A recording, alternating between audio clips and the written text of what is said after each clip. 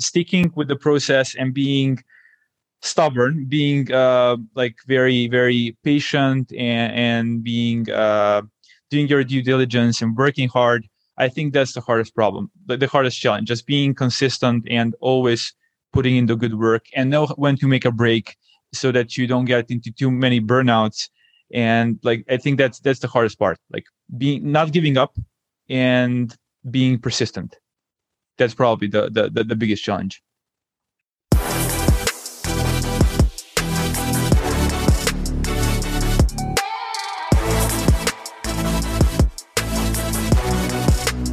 All right, so hello everyone, and welcome to the AI Stories podcast. I'm Neil Leiser, I'm a data scientist at Iwaka, and I will be your host. So today, our guest is Alexa Gordic. Alexa first studied electronics and computer science at the University of Belgrade in Serbia. And after that, he actually transitions to the world of software engineering. And he works at Microsoft for 3 years. After that, he actually decides to move to the world of AI and machine learning, and he actually starts learning on his own. Without any bachelor, master, or even PhD, he actually manages to land a job at Google DeepMind, where he is now a research engineer. So today, we're going to talk about Alexa's career, about getting into AI, about Google DeepMind and some of the latest AI algorithms. So if you enjoyed the episode, don't forget to subscribe to the AI Stories YouTube channel and follow Alexa and me on Twitter and LinkedIn. All right, so let's start the conversation now. Hi, Alexa. Really looking forward to chatting with you. How are you today?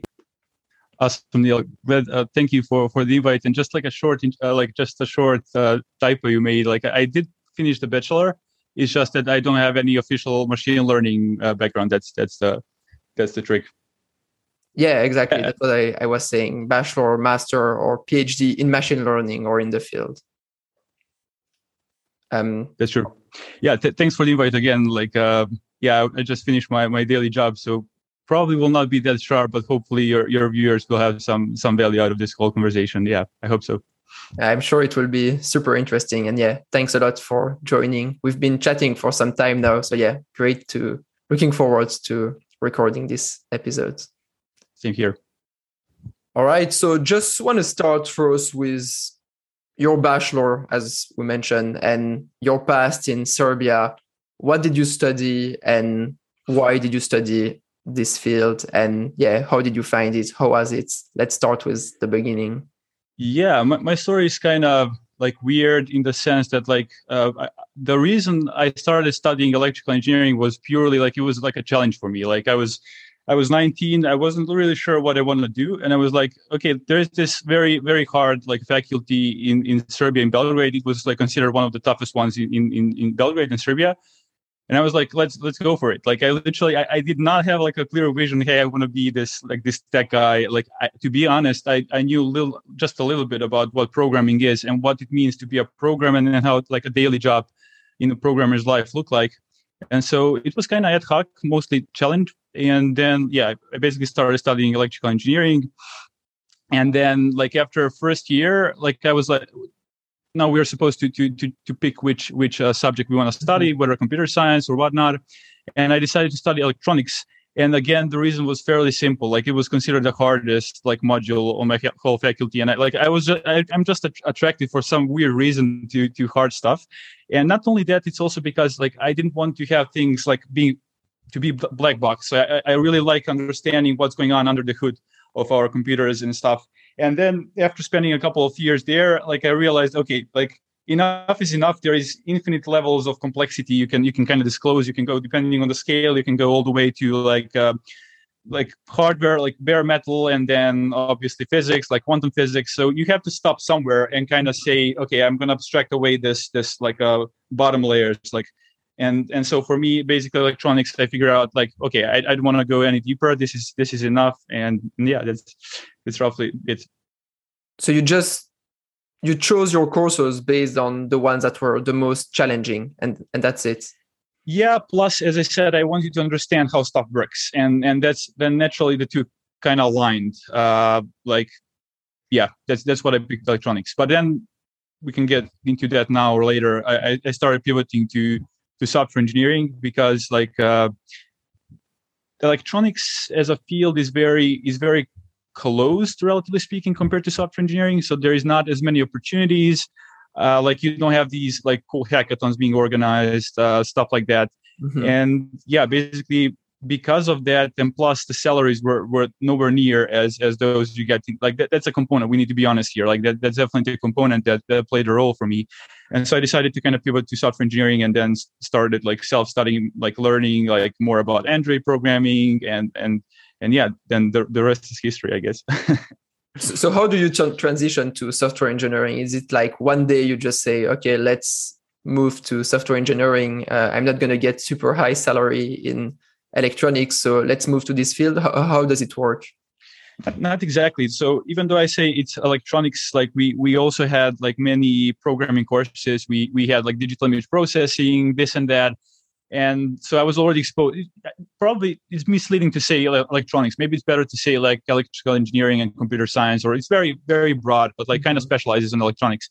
So I think it happened when I was fourth year of my undergrad studies. I decided I got some internships. One of those was in Germany, and I was supposed to work there as Android developer. And since I did not have that much experience in Android, I just started learning, doing some Udacity courses. And that's my I have this whole self-education thing. We can get into that later as well. And so I just taught myself Android and landed that internship. And that internship was kind of the breaking point for me, because I started chatting with some of my very successful friends who were doing at that point already had some internships in Google, Facebook, Jane Street behind them, whereas I was kind of lagging behind. So I had this constant battle, am I lagging behind, and this constant self-doubt, which I guess many of your viewers will be able to empathize with. So same for me. I think I think it's very necessary to state that out loud. I think that most people, even very, very very good people, professionals, experts, feel this imposter syndrome. It's real. You always see so many people around you, and you always compare. And because of the nature of internet, you compare yourself with the best people out there in the world, and so you're not being really realistic. But yeah, everyone has this syndrome, or at least a lot of people. I hear it so many times. So what do you do to try to fight this and still do great stuff? While thinking that, oh, maybe I'm not the best, or maybe I'm a fraud, or maybe I shouldn't be here. What do you do to fight this? Yeah, I guess you just start grinding. You start working and working and working and working and putting stuff out there and putting yourself out there and trying and applying and failing and again and again. I failed many times. I had many failures. I tried to apply for Facebook, Microsoft. Also, I wasn't successful in the first try.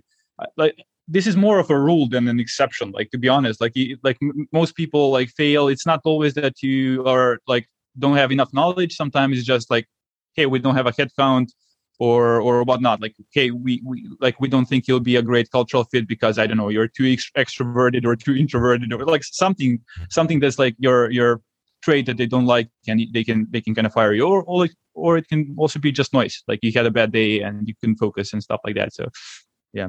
Yeah, I feel it's also when you analyze other people, you think they're perfect, or they don't have any doubts, or everything they do is always great. Maybe also because of social media, you see people posting and you think, wow, they're so great. Their analysis are perfect, and me, I need to think, I have some doubts, and so you start maybe doubting a bit more. But yeah, I guess it's survivorship bias as well. You see, it's always like that. It's the same thing as with startups. It seems to be the situation is all of these startups, my friend started a startup and it's now raising $50 million. So it's basically survivorship bias is very strong. We need to kind of try and intellectually calibrate our brains to that we have these bias assumptions. Yeah, no, exactly. I agree. I find it's quite difficult, but I think that's also probably one thing that makes you progress. If you think you're not good enough, or if you think others are better, at least me, it pushes me to work even more, to try to get even better. So it's a good and a bad thing as well.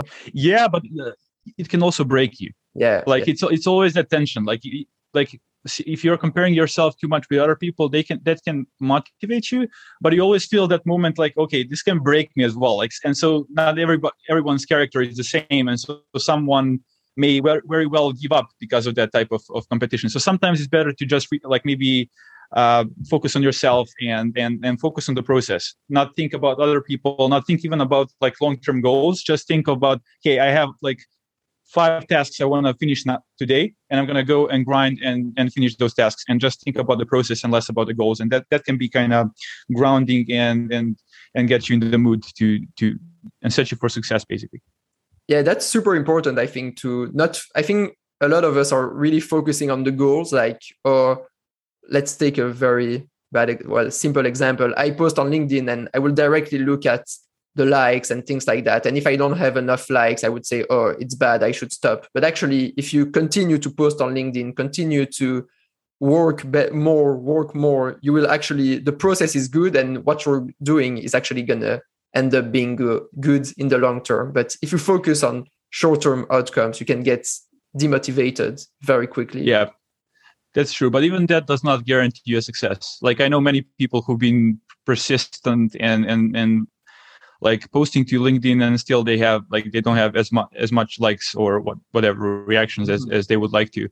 So it's also thinking about whom you're communicating to, who is your target audience, being aware of what's the cap for that audience. Like if you're going into too much technical details on LinkedIn or like, you probably will not get like as big of a reach. Although I did have my paper overview posts on LinkedIn are fairly popular, because I guess that's because I already have like fairly research like type of a community around on my LinkedIn. Yeah, no, so I agree. You need to keep up, and you don't need to abandon too quickly, but you also need to improve. And if you keep doing things, you keep a bad process, you'll never get any results, basically. Yeah. And if you really want it, if your goal is to optimize the reach and to optimize the engagement from your audience, and you're putting in the effort, you're putting in the time, you're being consistent, it's going to come. But most people don't even have that goal in mind. Like they kind of, okay, it'd be cool for me to have like big audience, but like they are not really focusing and trying to think what's working, what other people are doing, and maybe like doing something creative. Like at the end, you always combine other people's stuff, and then you find something yours, and then you combine and create something that's going to work. All right. So just want to go back to software engineering at Microsoft. We went on some kind of tangent that was quite interesting. But yeah, let's go back to that. And how did you get the job? What did you do there? Let's talk about Microsoft. Okay, how that story started was basically, in a way, it was serendipitous, because like I found out about this machine learning summer camp that was coincidentally organized by Microsoft people. And I don't really remember how I found out about it, but I know the deadline was very close. So I found out about it, I don't know, like maybe February 25th, and 5 days later, the deadline was already there. And so I had kind of some luck to find out about that thing. And then I passed some selection process, which lasted, I think, 2 or 3 days.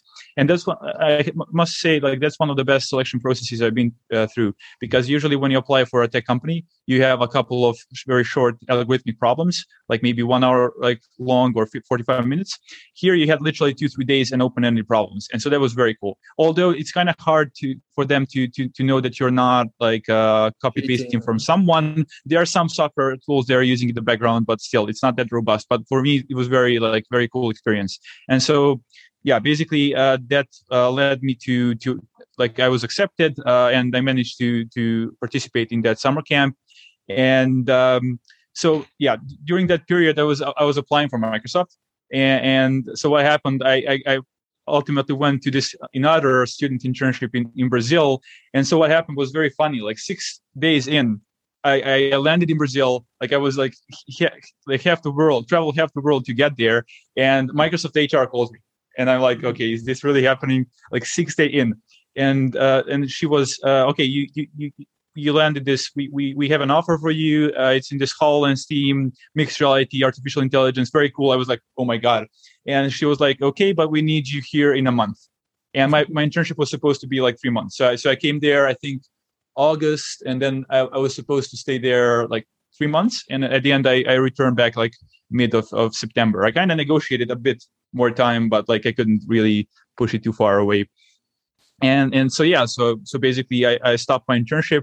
Luckily, it was fairly flexible because it was more of this student type of internship. I was at this like a Brazilian university with some professor, and it was fairly relaxed. The professor was understanding, and he was like, "Go for it." And so yeah, I got back to Belgrade to Serbia, and we have a fairly big like development center there. Like I think now maybe 350 full-time employees, and so yeah, I started working there. And so what did you do there exactly? You mentioned you were in some kind of AI team, but you were still doing software engineering when you started, right? Yeah, that's true. So officially, I got the role. Like my role was a pure software engineering role. So I passed all of those algorithms and data structure, your classical like interviews. I landed the job there, and because of the nature of that job, because I was working with this device called HoloLens, that's now public information, so I can tell you some stuff there. Basically, I was working on this HoloLens 2 device, specifically on the eye tracking module. So basically, understanding where the users are looking at, trying to figure out the gaze vectors, and thus enable them to instinctually interact with holograms. And as soon as you start working with like 3D vision and vision in general, like computer vision, then you necessarily need to go into machine learning, because like nowadays, like pretty much everything is either pure deep learning systems or some hybrid approaches. Like, so yeah, that's kind of how I started there. So can you tell me a bit more about the project? Like, what was, for example, one project that you worked on, and kind of the intersection between your job and the job of the machine learning engineer or the data scientist? I guess you would collaborate with them at some point, but yeah, I mean, roles are very, like, the nature of our job is continuous, and we artificially try and categorize those and break them down into discrete categories. And the unfortunate fact is that like there is a lot of overloading, and there is a lot of like one thing, like saying you're a machine learning engineer gives me zero Shannons. Like it's literally zero information. Like it can be anything from data engineering, like doing something around data, like writing pre-processing transformations of data, or you can be writing actual models, or you can be just doing software engineering in machine learning context. Like there is so many things, or you can be doing ML ops, even though they call you ML engineer. So the whole space is a mess because people we haven't agreed on the actual. We are not that strict with terminology, and so that's kind of mess. So getting back to some information, right? You know, I'm not cooking pizzas, for example. Yeah, of course. I was obviously like just or exaggerating a bit, but yeah, that's basically. I understand what you say. That makes sense. And so basically, what I was working on initially was, as I said, eye tracking, so my project was about detecting glares on your glasses. So that's a cool thing about HoloLens. Basically, HoloLens supports glasses, so you as a user don't have to put off your glasses and then use the device, which I think is the only device. I may be wrong now, but like I think Magic Leap and other competitors did not have this feature. And so I was basically working on this differentiating feature on the HoloLens device, which was fairly cool. And yeah, the goal was basically this. So you have this holographic device, and I'm not going to get into too much like technical details, just some high level stuff. Basically, you have these infrared LED diodes, and they basically reflect like from your glasses. And by just kind of looking at the patterns that those LEDs produce on your glasses, you can develop certain detectors to understand how many glares there are, how big are the glares, and then you can create some logic and basically threshold the logic and say, hey, this user has a glasses or does not have a glasses, like basically binary classification task. And yeah, there was a lot of accompanying things I had to do like during that task, and that was a fairly long. When I say task, it's more of a like project. Mm-hmm. So I don't know. I had to write down from scratch various visualization tools, which got noticed immediately. So my manager kind of noticed I have this like skill for visualizing stuff and interest in machine learning.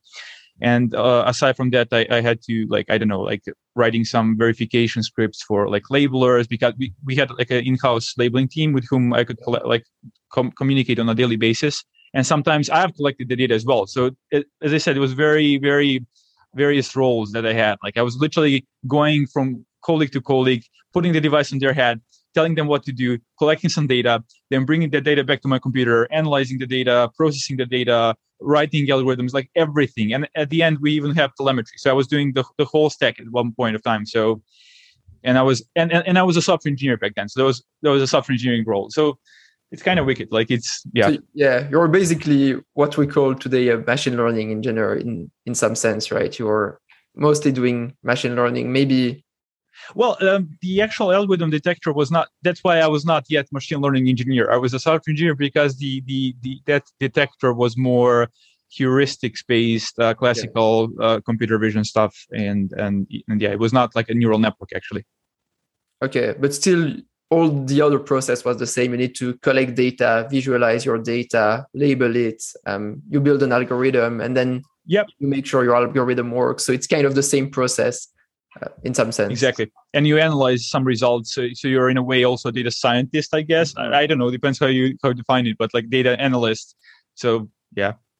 And so is it at Microsoft that you actually realize, okay, I really like AI and I want to learn more about this field? Like how does this happen, this transition from software engineering to AI and machine learning?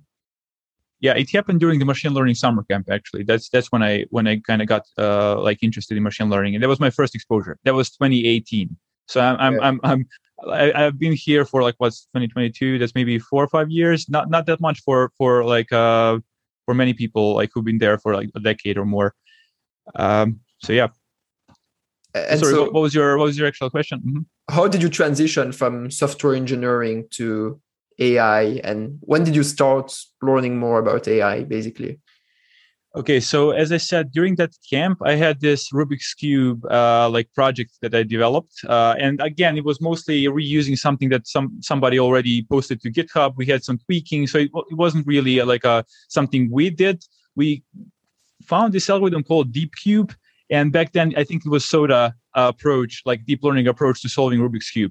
And so that was my first exposure to ML. And then during that summer camp, we had basically presenters coming from DeepMind, from Cambridge, from all around the world, world-class experts. And that kind of got me this whole vibe around machine learning and exciting projects and exciting problems that we can tackle with machine learning, as well as people, got me excited about ML. And I was also I like visual stuff. I like seeing the results of my coding. So I don't get a kick from sorting an array. Like some people do. Like some people enjoy, okay, I'm going to implement merge sort or quick sort, and I input like 1 million elements in an array, and wow, look, this is now 0.5 seconds instead of 1.5 seconds. No, for me, I don't get a kick from that. Some people do. Some people are very excited optimizing stuff. For me, like I knew that there was a necessary evil. I had to learn that. Mm-hmm. But for me, it was much more enjoyable to understand, to analyze images, to analyze videos, and do stuff like that. So basically, my love maybe even started during my faculty when I was doing this digital image processing course. And that kind of got me into ML Camp. And then from ML Camp, I got into Microsoft. And then there, because of the nature of my job, I slowly started transitioning into machine learning. Okay, that makes sense. And so what you enjoy the most about AI and machine learning is analyzing the data. Is that what you prefer rather than training a model and seeing your model perform well or making crazy predictions that work really well? I wouldn't say that's the case. Like I have very broad interest in machine learning. Like when I say broad, like I can't overestimate how broad it is. Like I'm literally currently not just doing so let me start like this. Maybe like in 2020, I started analyzing various machine learning subfields, and so I was learning about computer vision and natural language processing and GraphML and reinforcement learning. So I was all around the place.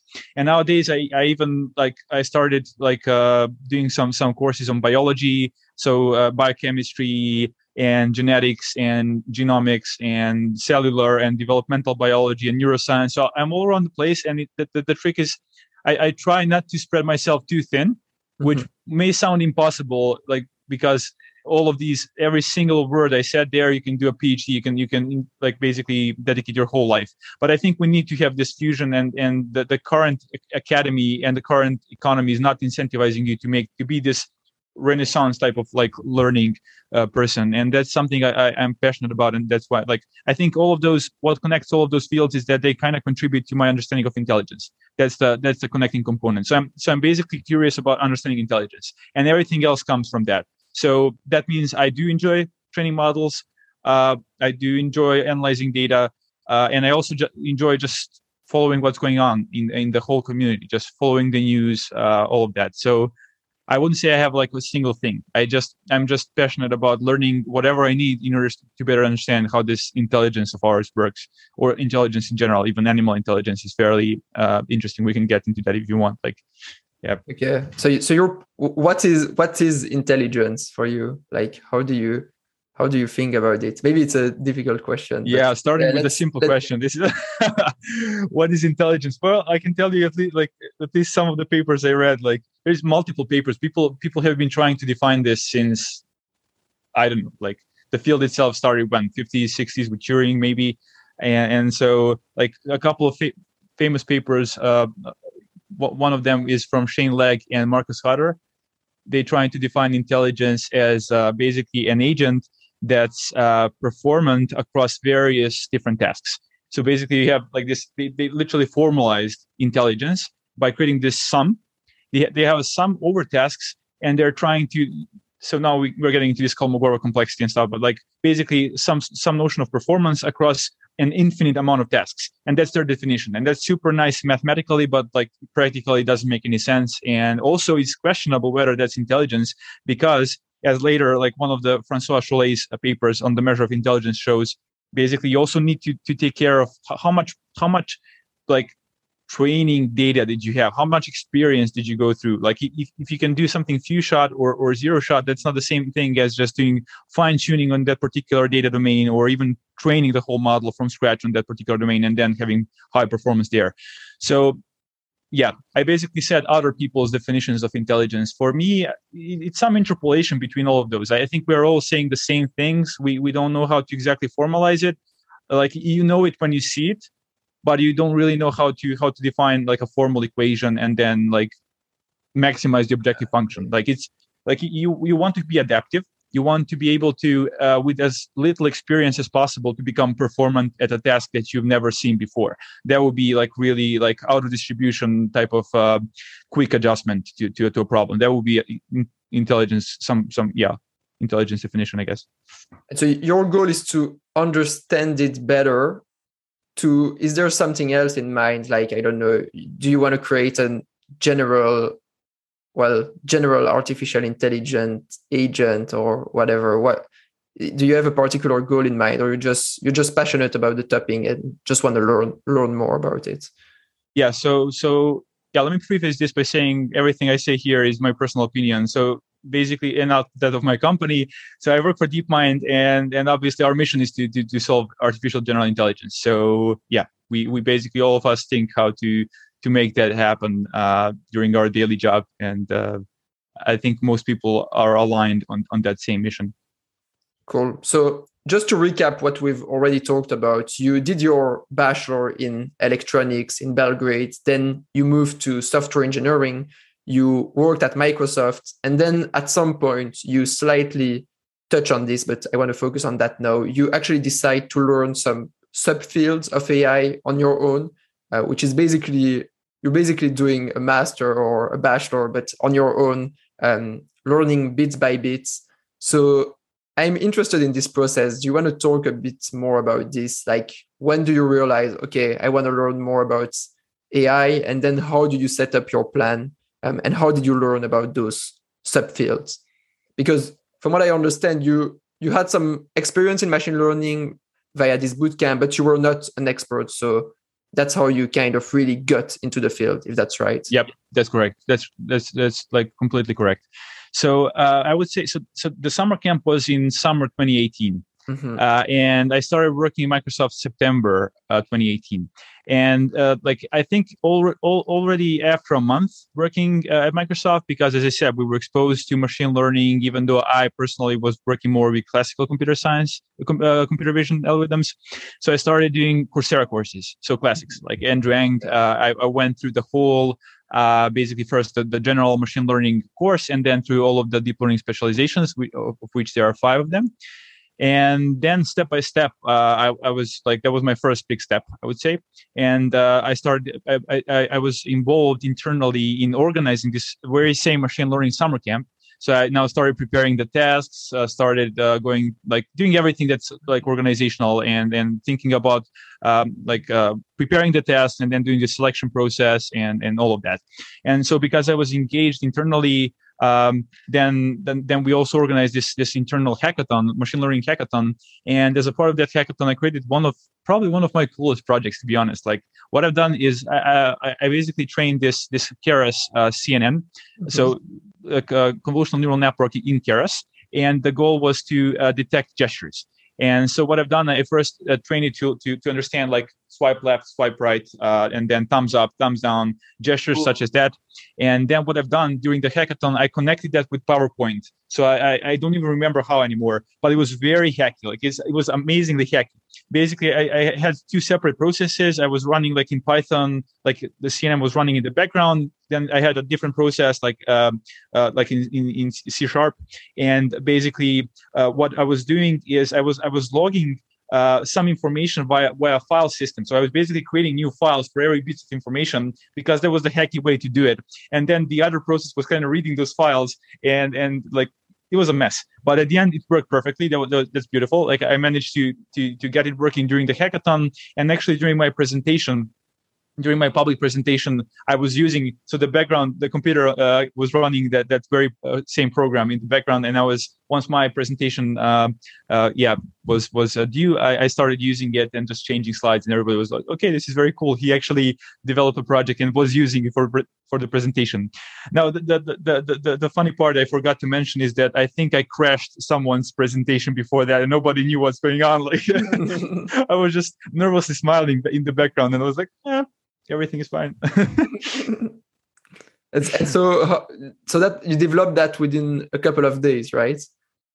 So the ML side, I started doing much before hackathon, maybe 2 weeks. I was working on that project, made it very solid and stuff. And then during the hackathon, I made it more of a plugin for PowerPoint.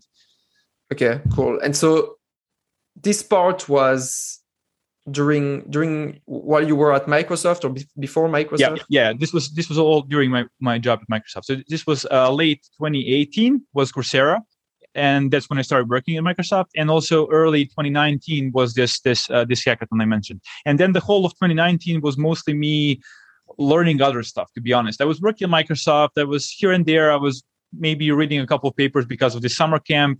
But like nothing much, to be honest. I was mostly focusing on learning software engineering as well, like just getting like understanding of the internal projects I was working on. And aside, in my free time, I was learning about finance. I was reading about like entrepreneurship, various books on various topics that interest me deeply. And so that was 2019, basically not much ML. And then 2020 came, and then I was like turbo boost. Like I just started learning like crazy. Pandemic helped a lot, so it was again some component of luck, and we can now, if you want, I can get into how I structured this whole like 2020 and 2021. Yeah, that would be interesting. I just a quick question before that: were you still at Microsoft? Because when you talk about this, it looks like you didn't have. I was during this whole time. During this whole time, I was in Microsoft all until.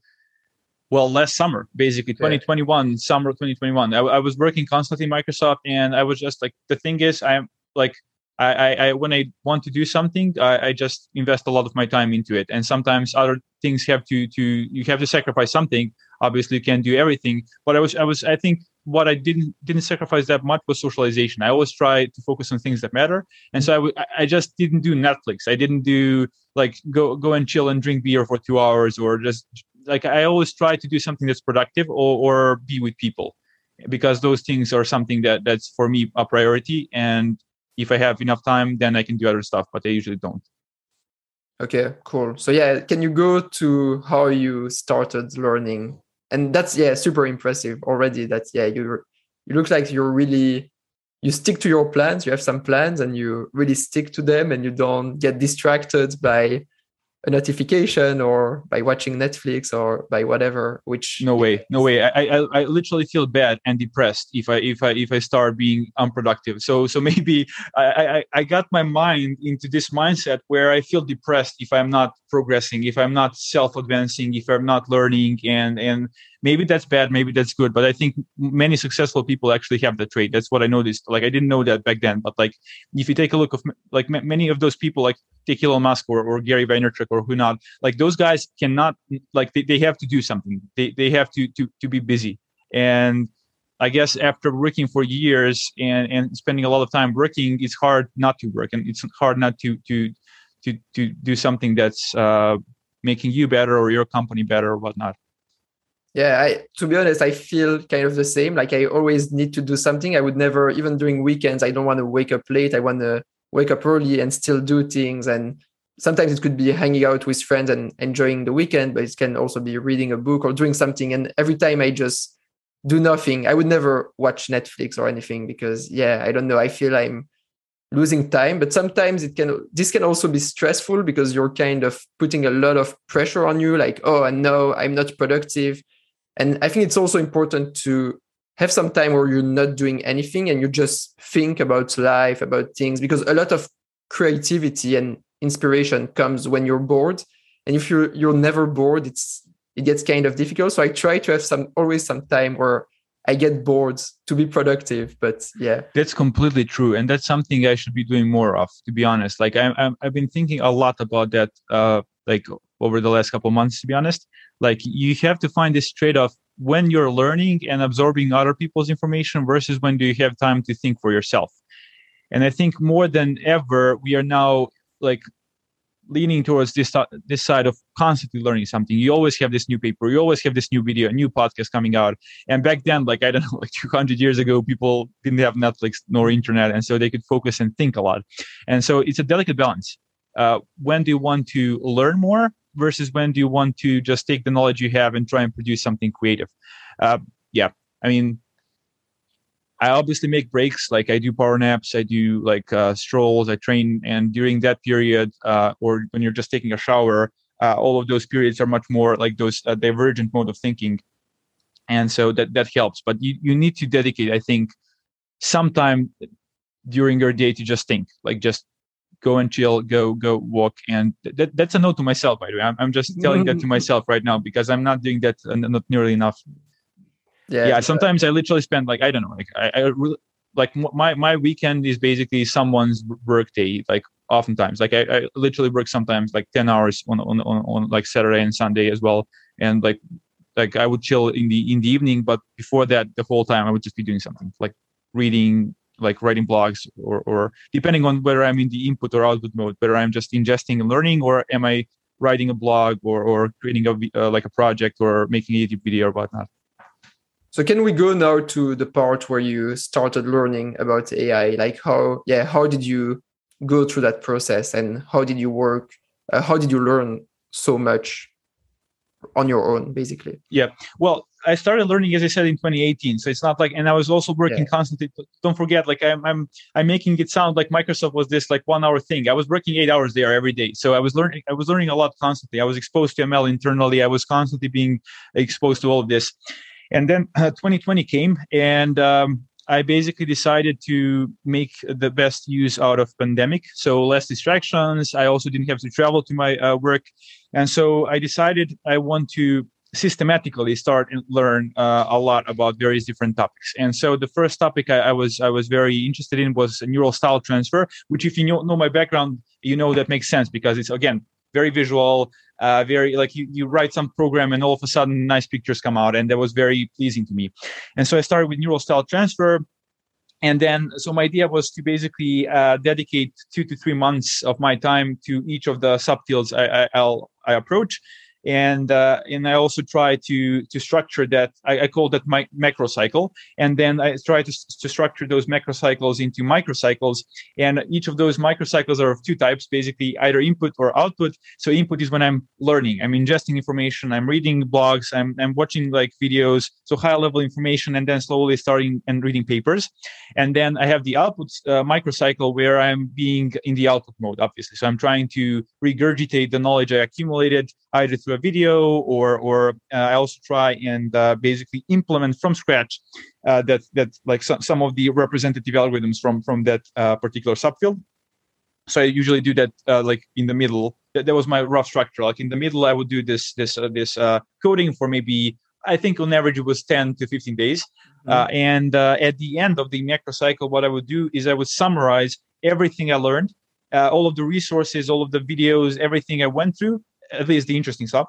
And then I would curate all of that into a blog, which is literally like, that's a blog that 3-month younger Alexa would be grateful for. That's how I try to write those. And I just noticed that people in the community found a lot of those that content very useful. So I'm super pleased to hear that. So yeah, that was rough structure. And I can get into more details if you want. Like I don't want to hijack the. Yeah, I would be interested to know how you managed to learn one topic in more details. Yeah, feel free to go for it. And also, what are the different topics that you learn? You mentioned neural style transfer. Yeah, basically started with neural style transfer, and then I was then learning about Deep Dream, which is this very psychedelic like looking. You can maybe even post a picture here on the screen or something like. Algorithm, again, very visual. And then I did GANs, so generative adversarial networks. And after that, I started learning more about NLP, so natural language processing. I implemented the transformer model there, the original transformer, and then GraphML, and at the end, reinforcement learning. So all of that was throughout the period of early 2020 through like maybe March, April 2021. That was the like 1 year and 4 months was roughly that high intensive various areas. But then I did not stop. Since then I continued with the same pace. I just shifted my focus onto different things. And so during this time, you just tell to yourself, okay, let's say you're only doing one topic. You just tell to yourself, I'm only gonna do this topic and nothing else. Exactly. No articles on RL while you're learning GANs, like just focusing on a single topic. Exactly. Complete focus. Like I would literally close. Back then I didn't even use Twitter. So Twitter came much later for me. I think late 2020 was when I created my Twitter. So that was like almost 9-10 months into that whole program. So I didn't have any distractions. I was like, I just want to. I start basically by starts with a Google query. Like neural style transfer, find some blogs. I start filtering, accumulating, filtering information. I have this top-down approach, and so that's how I start learning. And I was trying just to read everything only on that particular area and try not diverge too much into anything else. So I was just reading papers chronologically from that field and super focused, to be honest. One maybe more precise question, but that could be useful for anyone who wants to get into the field. Like, how do you find the resources that you're going to then read or watch to learn about the field? Because there are so many things on GANs or on NLP. So how do you decide, okay, I'm actually going to do this course and read this paper and nothing else? Yeah.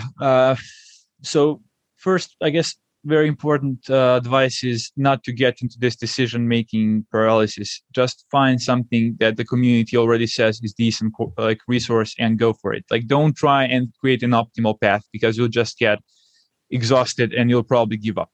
So how I do it, having said that, is, as I said, I just do a query and maybe I append like Medium and I go through various Medium articles. I look at various metrics. I see how the person is writing. Whether just by eyeballing an article, you can see whether somebody doesn't know how to write.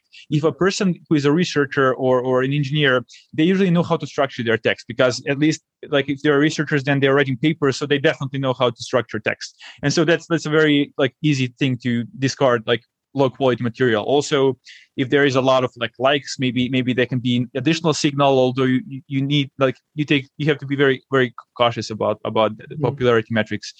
And yeah, I basically open up this OneNote program. So I'm on Windows, and I just accumulate blogs, and then I filter them. I do the same thing for videos, and then I start reading. And as I'm reading, now it's very nonlinear process. I find something that's interesting, I open up the link, and if it's very interesting, I just put it on my backlog. Or now it's very hard to describe the exact process, because sometimes I just kind of go into that loophole, and sometimes I just put it on my backlog, on my stack, and I don't think about it, and I just continue reading the blog.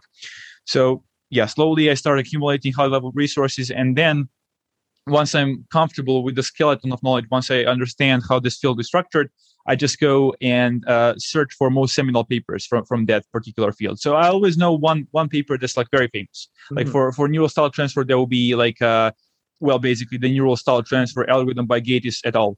And so I started with that one, and then I saw what it was referencing. And usually, if you see that it's leveraging too much the knowledge from one of those previous papers, then I kind of digress, and I read those previous papers, and then I read the actual paper, and then you see the other references, and then it's just exploration. And you basically, again, I can accumulate a bunch of papers. I usually sort them chronologically, because that's how the causal dependencies look like, and I start reading them one by one, and sometimes multiple times, and sometimes I cover a video just to get additional understanding, and force myself to really understand and explain to others. So that's a rough process. And implement things on your own as well to make sure you really understand. Yeah, but it usually comes after I've already read 15, 20 people. I'm already kind of feeling comfortable understanding what's going on in this subfield, and then I start implementing some project. Yeah. Okay, no, that's super cool actually, and quite impressive. That's, I think, super also detailed and super you really go deep into one field.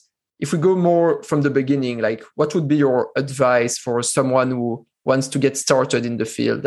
What would you recommend them to do to get started in AI and machine learning? Well, I literally made a blog on the topic, so I can do a TLDR here. And I recommend, and I can link the post. I will link the post Yeah, feel free to link the post if you want. Basically, the blog. So as I said, there is so many courses nowadays. Everybody wants to make their own course, and most of those courses are just people trying to earn some money, and that's also fine. But literally, your top two options probably will be Coursera. So Andrew Ng, those are I think most ML people you'll see nowadays went through that course. That's a OG course for machine learning. The second one that's very cool is from Jeremy Howard. So Fast AI.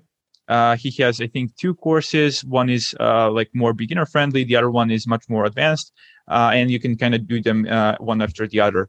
So I would say go with one of those two. You will not make a mistake. Either way, the whole point of the first initial course is just to get you exposed to the terminology, to the people out there, so you know who are the experts in which particular area. You know some terminology, you know what's a backprop, you know what's a neural network, what's a CNN, what's an RNN, just those basic concepts. And I think any one of those two will work. And then work your way from there. Focus maybe on doing more practical work. I think that's what's missing for most people. And Jeremy Howard, the basically founder of Fast AI, is very bullish on telling people to create practical projects and just code something. You'll understand much better. You'll have to debug stuff. You'll understand that there are many details you were not aware of while reading the paper. So as they say, devil is in the detail. Yeah, I agree that doing a project, you also just learn so much more when you actually implement the project. You can take 10 courses and it will always be very theoretical and things like that. But when you actually do a project, you get your hands dirty, you implement something, you will learn so much. And I also feel it sticks in your head. Once you've implemented it, you can remember it. Whereas if you just read or watch, 10 courses, you will forget at some point if you don't practice. 100%. Like that's why I always had these like input output type of structure. And I forgot to mention one course that shaped my thinking a lot and helped me with this better structuring of my learning, of my curriculum, is Coursera's Learning How to Learn course. I think there are two teachers. One is Barbara. The other teacher is Terry Sainovsky. Hopefully, I'm not butchering his name. He's a very famous guy in the neuroscience community. And so super recommend that course to anyone because like taking a step back and turbo boosting your learning capabilities and learning some tips is much better. So you investing 2 months of your time or even less. I don't think you need more than a month for that course. And then doing something for 12 months, you're going to accomplish so much more than somebody who started and was 1 month in front of you, but then like just had like much less optimal learning strategy. And so yeah, strongly recommend that one. Okay, cool. I will, definitely check it out, and we'll also link it on the description. So yeah, we've talked about a lot about how you learned about AI. So let's now move to DeepMind. At some point, you actually have DeepMind in your head. You want to get the job there. So yeah, how does this process work, and how do you manage to get an offer at DeepMind? Okay, so basically, the DeepMind idea was planted in my brain already in 2018 during that summer camp I mentioned. So I had, as I said, we had lectures from DeepMind, and their appearance was like very, very, very powerful. I don't know, like I heard all of these rumors, like people who work there, all of them are from prestigious faculties. Like they come from like Stanford, MIT, Oxford, Cambridge. They have like this, like most of them have PhDs, and it was kind of sounded like very academic and very like intellectual company to be in. And so there was this allure from the get go. And then this whole journey of mine was happening. I was working Microsoft. I was not thinking about DeepMind that much, and then like it roughly, I would say, aligned like with my 2020 journey. So when I started doing this neural style transfer and all of these projects, and I think maybe middle of that year, I figured out, okay, maybe I could give it a shot. Like maybe I don't exactly remember when did this crazy idea, like when did it pop like in my mind, and when did I feel so confident that, hey, I can kind of land a job there? Because before that, it sounded like very incredible and impossible. So I'm not sure when the exact moment happened. And then I was just learning, and I tried to connect with some people from DeepMind. So I knew this guy, Petr Veličković, who is and a shout out for Petr if he's listening to this. Basically, he's an expert in his field, GraphML, and I started chatting with him on LinkedIn. I don't remember how, and basically, I told him, hey, in a couple of months, I'll probably start covering some GraphML papers. I want to cover your paper, and if you have some time, I would love to chat with you if you can help me around to understand better all of this literature. And he was very receptive. He said yes, and then December came. I started reading papers, all of the input-output stuff, and then I made a video covering graph attention networks, where he was the first author, and that's, I think, the second most cited paper in the GraphML community. And then I implemented this graph attention network like paper, which blew up. Like that project just blew up beyond my imagination. It was like, now I think it has over 1,600 stars, which is like for individual contributor who has done that in a couple of weeks in his free time. I was literally working full time back then in Microsoft. Like it just exploded, and the whole community found it useful. Apparently, there were only not that high quality research type of implementations in TensorFlow, and people needed one in PyTorch, and I just filled in that gap, and that kind of blew up. And again, I think that's one of the things that also helped me make that better bond between like Petr and me, and establish that like communication channel even firmer. And then he was very, very happy to refer me for DeepMind. That's what he told me, and then the rest is history. So when we chatted, you mentioned you actually didn't get the job at first, and then you got it in the end. Is that right? Yep, that's correct. That's correct. And basically, all of that happened very fast. So I just went through a bunch of interviews. I was first thinking whether I should go into this part of the org or the other part of the org, and I decided for one, but it was fairly arbitrary, to be honest. Like until you see the actual projects and the actual people, you don't really know. So I'm very experimental in that sense. Like I want to A/B test. I want to try both roles and test, but like that doesn't work like that. And so I just arbitrarily picked one because most of my friends, so Petra was in that part of the org, and so I applied for that one. And I basically passed all of the interviews. And in the last one, so what happened? So I can maybe, yeah, I don't know how much I can tell here. Sorry about that, but basically, my understanding was that it was more of a noise type of a thing than me not knowing anything, and it was more okay, like I don't align with the type of profile for that particular team. So it was again more of a cultural thing. Not being a cultural fit for that particular team, and then because I was like a strong technical candidate, they rerouted me into this other part of the org, and then 4 or 5 interviews later, that team accepted me. So it was basically like it's just the other team, and sometimes you don't get the exact team you want, and yeah. So you started this job a few months ago, right? You came to London quite recently. Mm-hmm. In which team are you now? What are you working on exactly? Do you want to go into just a bit more details? What's the team and what are you focusing on? Sure. So I currently work in this team. It's called the Applied team, and basically we try and take the research from DeepMind, and we try and create some cool projects, some cool products, and then if it makes sense, if it looks reasonable, then we basically pass it on to Google, and for example, or we just in general we try to productionize like research that's coming from DeepMind. Doesn't have to necessarily be Google or Alphabet. It can be just something that we find like useful for the world. And now when I say applied, this can be misleading, so I have to elaborate a bit more. Mm-hmm. So DeepMind has very collaborative culture, and so this whole team label is very loose because I collaborate on a daily basis with like researchers. I constantly collaborate with researchers, and sometimes you're doing the stuff that researchers are doing. Sometimes you're doing engineering stuff. So it's very vague, and it depends on your particular role. Depends how long you've been in the company. Depends on a bunch of factors. It depends on the particular phase of the project, the project you're in. So you cannot define it. So yeah, basically it's a bit more geared towards being applied compared to being in this other part where it's a bit more geared towards research. So you're trying to publish a paper. Maybe that's like your final goal. Whereas for us, it's maybe building something that's going to be useful for the external world.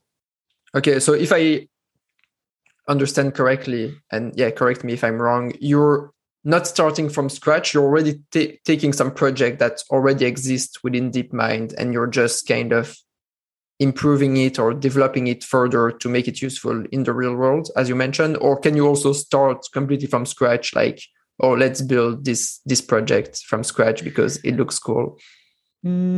Depends. We also have so inside of Applied, we also have people who do more of our research. And so sometimes it can be from scratch. Sometimes it can be reusing something existent there, and then maybe additionally like experimenting with it, combining with some other models, and like it's complicated. Okay, so can we talk about one? I saw recently that you posted something on Flamingo, so a visual language model algorithm. So can we talk about this one? I guess this comes from your team since you posted about it. Yeah, can you maybe first describe what is Flamingo? What was the problem that you were trying to solve? Why is it useful? Just a brief high-level overview. Mm-hmm.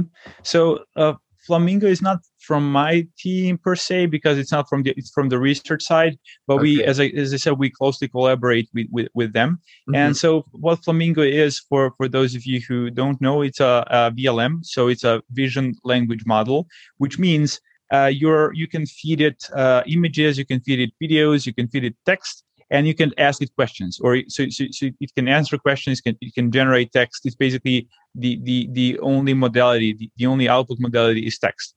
So you can, for example, imagine inputting an image and asking a question, and you get an answer. Or you can input an image and the model captions the image. Or you can input a video and then you can do whatever. Or you can just combine multiple. You can kind of prompt it. So now we're getting into the prompt engineering, into this. I think it's in context learning. Hopefully I'm not butchering the word. Basically, you kind of tell the model what you're trying to elucidate from it. So you give it an image, you give it an example of the answer you're expecting, and then you do that a couple of times in a smart way. And then the model, you just prompt it finally with an image, and it gives you whatever you're trying to get from it. So that's kind of high level overview of the model. And so it can solve multiple tasks, right? That's like what's the novelty there? Is it that it can solve multiple tasks? I would say what's the novelty? I don't think that so far we didn't have those types of VLMs models where you can intersperse both the textual and vision and video modalities. So I might be wrong here. Don't quote me on this. So everything I say is my personal opinion. But basically, the scale, the engineering, the fact that I think some of parts of the data set were also collected internally, and like all of that is like a novelty, I would say. If you take a look at many of the models, there's a lot of similarities between that model and that model. Like sometimes it's mostly about scale and maybe a couple of engineering details, and maybe you do introduce some research novelty, but it's with language models, it's mostly about engineering, maybe even, I don't know, like maybe that's a simplification, but like engineering is definitely underappreciated, and I think people are starting to communicate that more and more these days. So can we go a bit into like multitask learning? Like you train the algorithm on some collection of images and text, and then you test it on a bunch of tasks, right? And how does this process work? Like how can an algorithm know, okay, now I'm doing task A or doing task B? How does it know? How can he do multiple things at once? Basically, what you do is you collect a lot of data, and that data contains already some of those tasks you care about. So, for example, some of the documents may literally have question answer format or whatnot, and then what you do is you literally train the model to predict the next word. And by doing that, by this super simple language modeling objective, you get this emergent phenomenon, these emergent skills, where you can then show it an example, and all of a sudden it can understand what you're trying to ask it for, and the model just starts auto completing. And so it's a bit of a magic, to be honest. I think everybody was surprised once GPT-3 came out, and the language models are few shot learners. I think that's roughly the title, and it seems that the scale was the necessary component to get that qualitative difference in behavior. So now that we see that an algorithm can do multiple tasks at once, do you think we are close to general artificial intelligence, like having an agent as smart as a human that can, I don't know, clean dishes while playing football, while talking to someone? Like, do you think we are close to this, or is your work still super far away from general artificial intelligence? Whatever I say, I'm going to make a wrong prediction. I think we're doomed to make wrong predictions. I mean, it's literally like if you try and make a prediction that's more than 3 years into the future, it's like an analogy with a car and a fog. And after that fog barrier kicks in, you don't see anything, and so all of your predictions are off. So it might happen then, like that already in 5 years' time or 10 years' time, the whole scaling and improving hardware and the research we are doing already helps us get to incredible type of intelligence. but it may also well be that we are overestimating something here, and then maybe we'll get into some saturation mode with our language model. So once we get to, I don't know, like trillion parameters, all of a sudden we see the saturation. Although all of the trends so far have showed that we don't see any type of saturation going on. So that's scary, and that's very cool. So yeah. Any type of situation? What do you mean? So I mean that as we are making these models bigger and bigger, we are seeing progressively like better and better, like lower loss or higher performance, whatever your performance metric is. Okay. Yeah, that's cool because it means more people. You don't need to be a super big lab to do this. It's accessible to everyone. Everyone could, well, maybe not now, but with a bit more computing power in a few years, everyone could implement their own multitask learning model or whatever. Well, I doubt that's going to happen because we are already seeing the trend that some big companies open source the models. And then what you'll probably be doing is fine tuning, or much more probably, you'll be just prompt engineering. You're literally trying to elucidate the knowledge from that model, from the foundation model, which is the new fancy term for transformers. So, yeah. Okay, so one last thing about this research and AI, and then we'll go to the last part, which is some career advice that you might have, is because you've read so many papers, you've looked at so many different subfields, is there one algorithm or one research that really blew your mind? Like you were like, wow, AI can actually do this. That's crazy. That's unexpected. If you had to think of one, what do you think? Yeah, that's a great question. Let me think a little bit about it. I honestly, I think a couple of these models that came out over the last 4 months had that effect on me. I did not expect many of the behaviors we are now seeing. Like also recently, we saw Imagine. I think that's how you pronounce it. Model being published from Google. We saw DALL-E 2 from OpenAI. We saw all of those models. They're doing the text to image generation. Mm-hmm. That's kind of fascinating. Flamingo was also amazing, and I'm becoming a believer. Like I'm not saying anything. I don't know when exactly we're gonna achieve AGI. No idea. But like I'm being more and more optimistic about it. So the two papers that you mentioned, DALL-E and Imagen, just to give a small explanation, you basically give it some kind of text and it produces a super high quality image, which is quite crazy. You can tell anything, like two cobras on the beach wearing a hat and drinking coffee, and you will actually have a super high quality image of this. I will link also the papers in the description, but I agree with you that that's probably one of the craziest things I've seen, like an AI which can understand such a rich and complex language and output an image of this. That's super crazy. Yeah, and also Flamingo, like just having this multimodal dialogue with an agent is amazing. Like being able to like basically post a video or an image to a dialogue and expect an answer from the agent is also mind-boggling.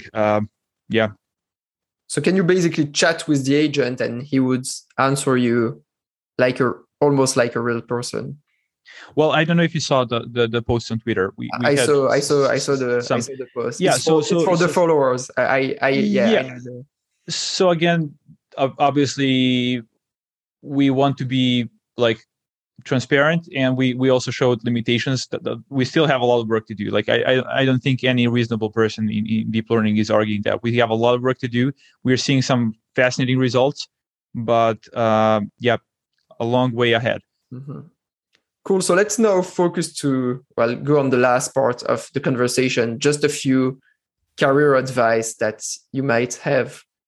The first one is more looking back at your career. Like you've already done a lot. Well, you're very young. You told me 27 when we chatted. This hasn't changed since a few weeks ago. It hasn't changed. So looking back at your career, what's like one big challenge that you faced, or what's the biggest challenge that you faced? Something like, really crazy that you achieved. So are you asking for the biggest challenge or my something I'm the most proud of? As you want. Okay, so when it comes to challenge, I would say there is no discrete event that was the most challenging. I think it's the process. I think it's that sticking with the process and being stubborn, being like very, very patient and being doing your due diligence and working hard. I think that's the hardest problem, the hardest challenge, just being consistent and always putting in the good work and know when to make a break so that you don't get into too many burnouts.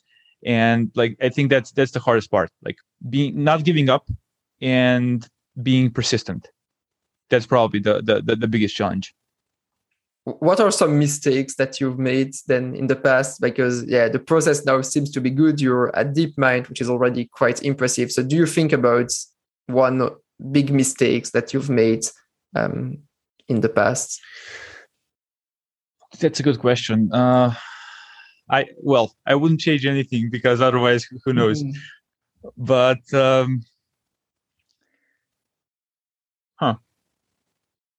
it's also true the biggest mistakes that you actually learn a lot. I think someone said, "I never lose. I either win or I learn." Exactly. Yeah. I mean, what would I change? Is that what you're asking, or? One big mistake, or if you had to do something differently, what would you change? Maybe like I would probably say start earlier, but then I would miss out on some other things. It's not like I was back then watching Netflix. I was always like, the thing I need to make explicit is that like even before my faculty, I was very like disciplined. It all started for me with working out. So I was literally like for a year, I think I had 2 workouts every day for a year. Like I had this crazy type of discipline. I could just kind of decide to do something, and I would be like very, very stubborn and very, very persistent at it. I also was like learning human languages, and I literally during my high school days, I learned roughly four languages on my own without like ever attending a class or whatnot. Like, and again, it's not because I really honestly don't think I'm like too smart or intelligent. I think it's mostly to do with tenacity. These other, like, I think some of these other, we talk about IQ too much, but there is so many other traits which are super important because your IQ will never be, expressed if you don't put in the effort, if you're not tenacious. So there are many skills you have to get where you want. So yeah, I wouldn't change anything because then I would miss out on the experience, like just getting to know my body, understanding nutrition better, socializing, learning languages, traveling. All of that was some background which I would not change. Obviously, there are more optimal paths, but yeah, I think it turned out to be a good thing. Okay, that makes sense. And so, one mistake you think then, if you wouldn't change anything, is there one mistake that you've made? Well, I make mistakes on a daily basis probably, but I don't have any like particular big mistake. Which, like, yeah, what I would regret is that if I haven't tried and applied multiple times and accepted the rejections, and if I gave up, I think the only mistake you can make is giving up. And I did not give up. So that's why I don't think I had any big mistakes. Like literally the only big mistake is you giving up. And like, of course, you do have to have a target, which is reasonable. So yeah, makes sense. So 2 questions before we actually finish the episode. The first one is, now that you're at DeepMind, you're working with some of the best researchers, machine learning engineers in the world. So what's a good data scientist, machine learning engineer, according to you? That's a tough one because there are multiple dimensions where you can excel and be considered a great machine learning engineer. So what I mean by that is some people are like literally very, very good technically. They're amazing technically. They're just like the best programmers out there. They are very pedantic. They are very patient. They can dig into the logs and understand everything and be patient with debugging. But maybe they miss communication skills. They are not as good there. And maybe I'm just giving 2 dimensions, possible dimensions. There's multiple more. I'm just giving 2 to simplify stuff. And then maybe the other person is not as great when it comes to like being like technical expert in whatever like domain, but they are much better at collaborating. They're the glue. They're the connecting person in that team, and the person that maybe raises the spirit or makes the team feel like a team, feel like a cohesive unit. So I think it's the same thing as with brain. Like I wouldn't say any particular like cell in the brain is better than the other, because like I'm not going to get into neuroscience, but you roughly have this like glial cells and you have neural cells. So people usually think you only have neurons. You don't. Like neurons are the computational units, but glial cells provide the computational units with immunity, with nutrition, with like everything else, like with energy. And so some people are more like being like connecting, and some people are better at computing and doing stuff. So all of those types of people are necessary to have like this functioning system, such as team or a company. And I'm just comparing it with another system, which is brain. I think it's a maybe adequate analogy, I would say.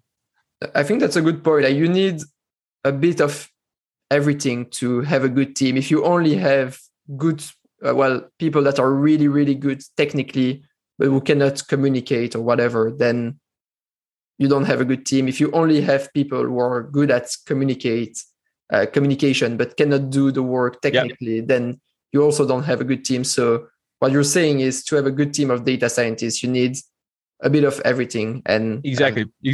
So like, I mean, if you want a good team, you need to have complementary skills. You need to be like a cohesive unit. Yeah, no, I mean, I think that makes sense. And yeah, usually I think also some people can think, I actually wrote a post on LinkedIn recently. You see the world of AI and data science, and you just think, okay, I need to learn all those things. Like I need to be super good at software engineering, at SQL, at stats, at probability.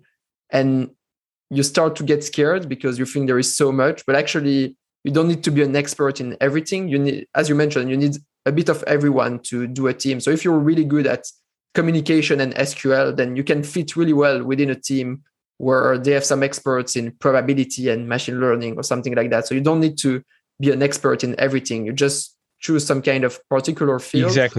Exactly. Like I would go even further. Like you literally just need to learn what is needed to pass the interviews. Then you learn whatever is specific to your role. So why I'm saying that, like you mentioned SQL, like I've never used SQL. I did have some like one web programming course in my faculty where we kind of had to use some SQL statements. Like literally depending on your role, and I had multiple roles already, you may like never see some technology. I never had to interact more seriously with that because I almost never work with structured data. I always work with unstructured data, with images, with text, with videos. So I never ever had to use. So I guess that may be very surprising to some of your listeners. Like so I think it's like just learning tools for tools' sake is not that great of an idea unless you know you're going to be working with structured data, because there's so many models, so many tools you could learn, like Gaussian let's take like machine learning algorithms. Like you can learn so many algorithms. Like you can start learning Gaussian processes and Bayesian neural networks and Hopfield networks, which are now already extinct, quote unquote, or deep Boltzmann machines or transformers or GANs, or like there is so many models that if you start doing that, you'll get nowhere. You need to find some way to focus and see what your goal is, and then depending on your goal, curate what you need to learn. So if you know you want to work in this cool vision startup, don't just go there and learn about Gaussian processes or KNN, or like, okay, KNN is maybe like basics. You'll hear that even in Coursera courses, but like you need to try and focus and understand that the field is so huge that there is no way you can learn everything, and you'll just give up. Yeah, no, and I agree that also most of the time it's so much easier when you learn something because you're working on it for example, during your day-to-day job, or because you have a project on the side and you need it. If you just learn something for the sake of learning something, first of all, it might never be useful, but that's not a problem because it's always a tool that you can use. But it's also, it won't make sense, and it won't stick in your head as easily because you're just learning about MLOps, but you're never deploying an algorithm or whatever. It's not going to be useful. And there are so many tools out there. So yeah, I guess it also depends on your goals. Like, I mean, if you want to be a researcher, maybe being less goal driven is not a bad thing. Maybe learning for the sake of learning is not a bad thing. Like you're kind of following your curiosity gradient, if I can put it like that. And I don't think that's bad per se. It depends on whether you are goal driven, whether you know exactly where you want to be, or you just want to be more like unsupervised, more open-ended, and basically depends on what you're trying to accomplish, I would say.